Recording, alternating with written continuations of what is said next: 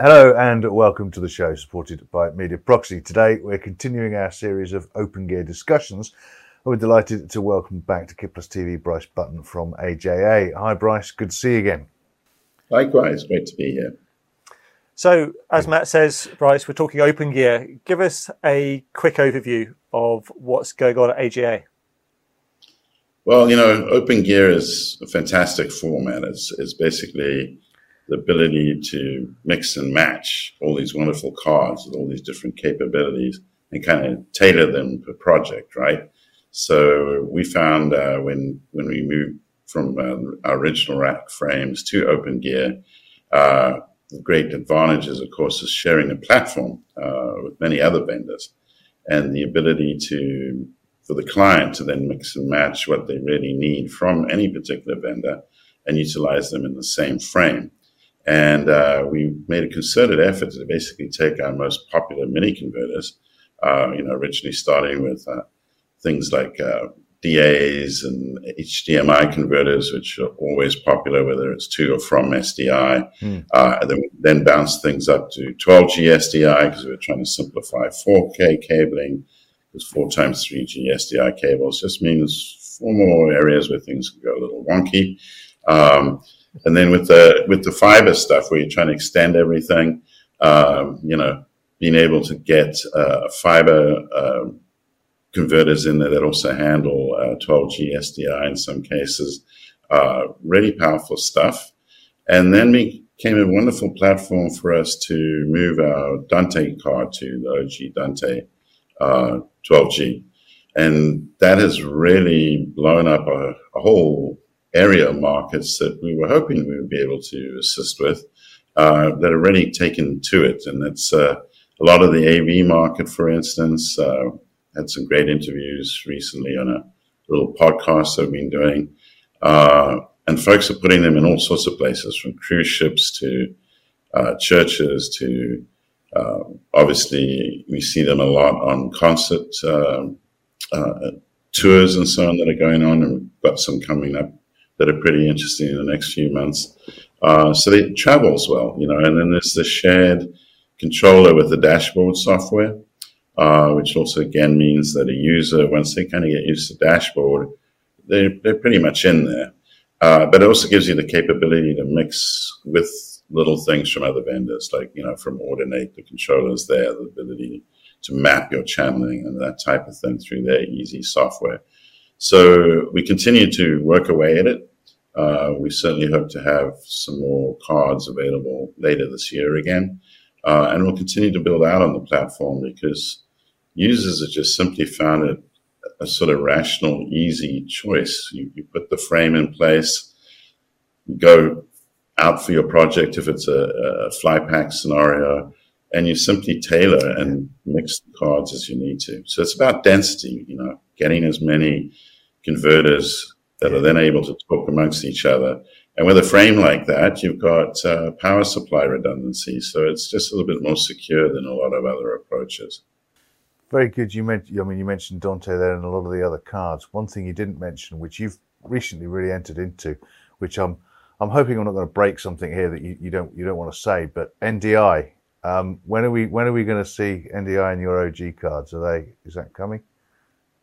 So that's an interesting one. We're obviously looking at it. We've taken the NDI stuff to our turnkey solution with Bridge Live. And for those not familiar with Bridge Live, it's a incredibly powerful sort of encoding, decoding, transcoding box between 12G SDI and a bunch of codecs. And then as we've looked at the reality of the IP field, for the best quality and uncompressed quality, you're obviously going to go to SMPTE 2110. But it is a fairly expensive and hefty infrastructure investment. Whereas with NDI, you can utilize a lot of 1 gig infrastructure, things like literally off your laptop, you can plug into it, and you can get into it even from your iPhone. There's a lot of software ports, to get into the ecosystem. And at this point, there are literally thousands of NDI little devices out there, from PTZ cameras, etc. So yeah, we integrated that with the Bridge Live first because of the amount of power that's going on We've got NVIDIA RTX 4000 cards in there. We've got really great software from Compromato. We've got AJ's highly reliable 12G SDI and 3G SDI infrastructure all in the same box. And so the ability to transcode between all these things really does bridge you as you deal with the various environments that you run into. So the ability to take NDI, get it to H.265, vice versa, pump it out to 12G or 3G SDI into a router, we really think it's going to be a great puzzle piece and move it around. So when it comes to something like you're asking about the OG platform, there are probably going to be different considerations that we need to consider. Fair enough. If we decide to go down that path. But, for the moment, we think we've put it in just the right place in terms of the types of mix of capabilities that folks are going to really need. We'll put a link on screen, hopefully just above my head now, to a great conversation we had a little while ago that covered the whole of the Bridge Live, and people can find out more about that. Just rewinding a little bit, I guess the beauty of openGear is the control system. It's going to be a common across all of the openGear products you might have, and I guess that's one thing that people can really take advantage of. Absolutely. If you go back a number of years, the rack frame business was difficult for folks in the sense that they might have to go from project to project and learn completely different systems in terms of the control software, etc. And since these products tend to be used a lot in live environments, that's asking a lot of the operator in terms of muscle memory, that type of thing.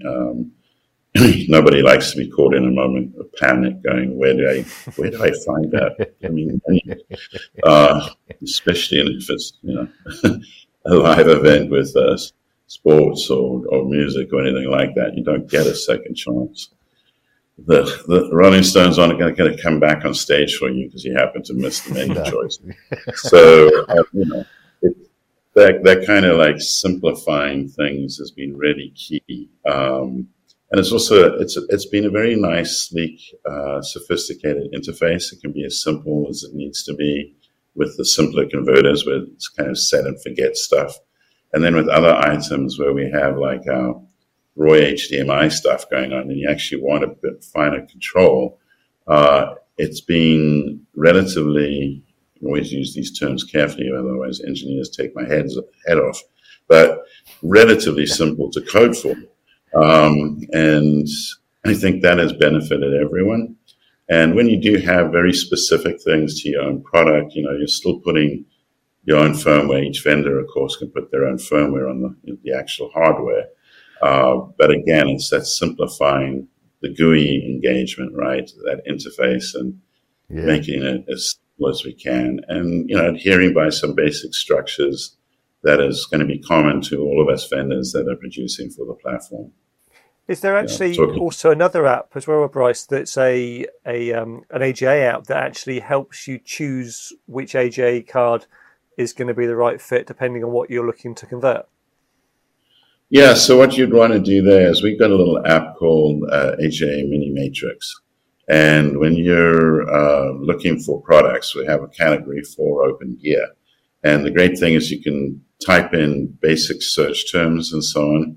So if you're sitting there in a flurry, you need to put this package together, you've got a cruise ship that's got to go out, you can do things like type in, okay, I need to go from SDI to HDMI over here, and I'm also looking for some fiber connectivity. And this little app you can download off iTunes and then also look at it, if you're on Android, just look at it from a web page. It's actually formatted to serve a JSON file to you. So it's always up to date.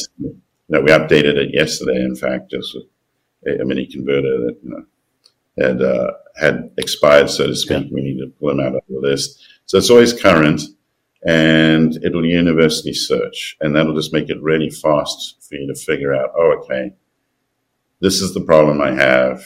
Here is what AJ is suggesting in terms of potential solutions. I can simply go on and immediately know the name, and I can rent or order this particular card to deal with this project.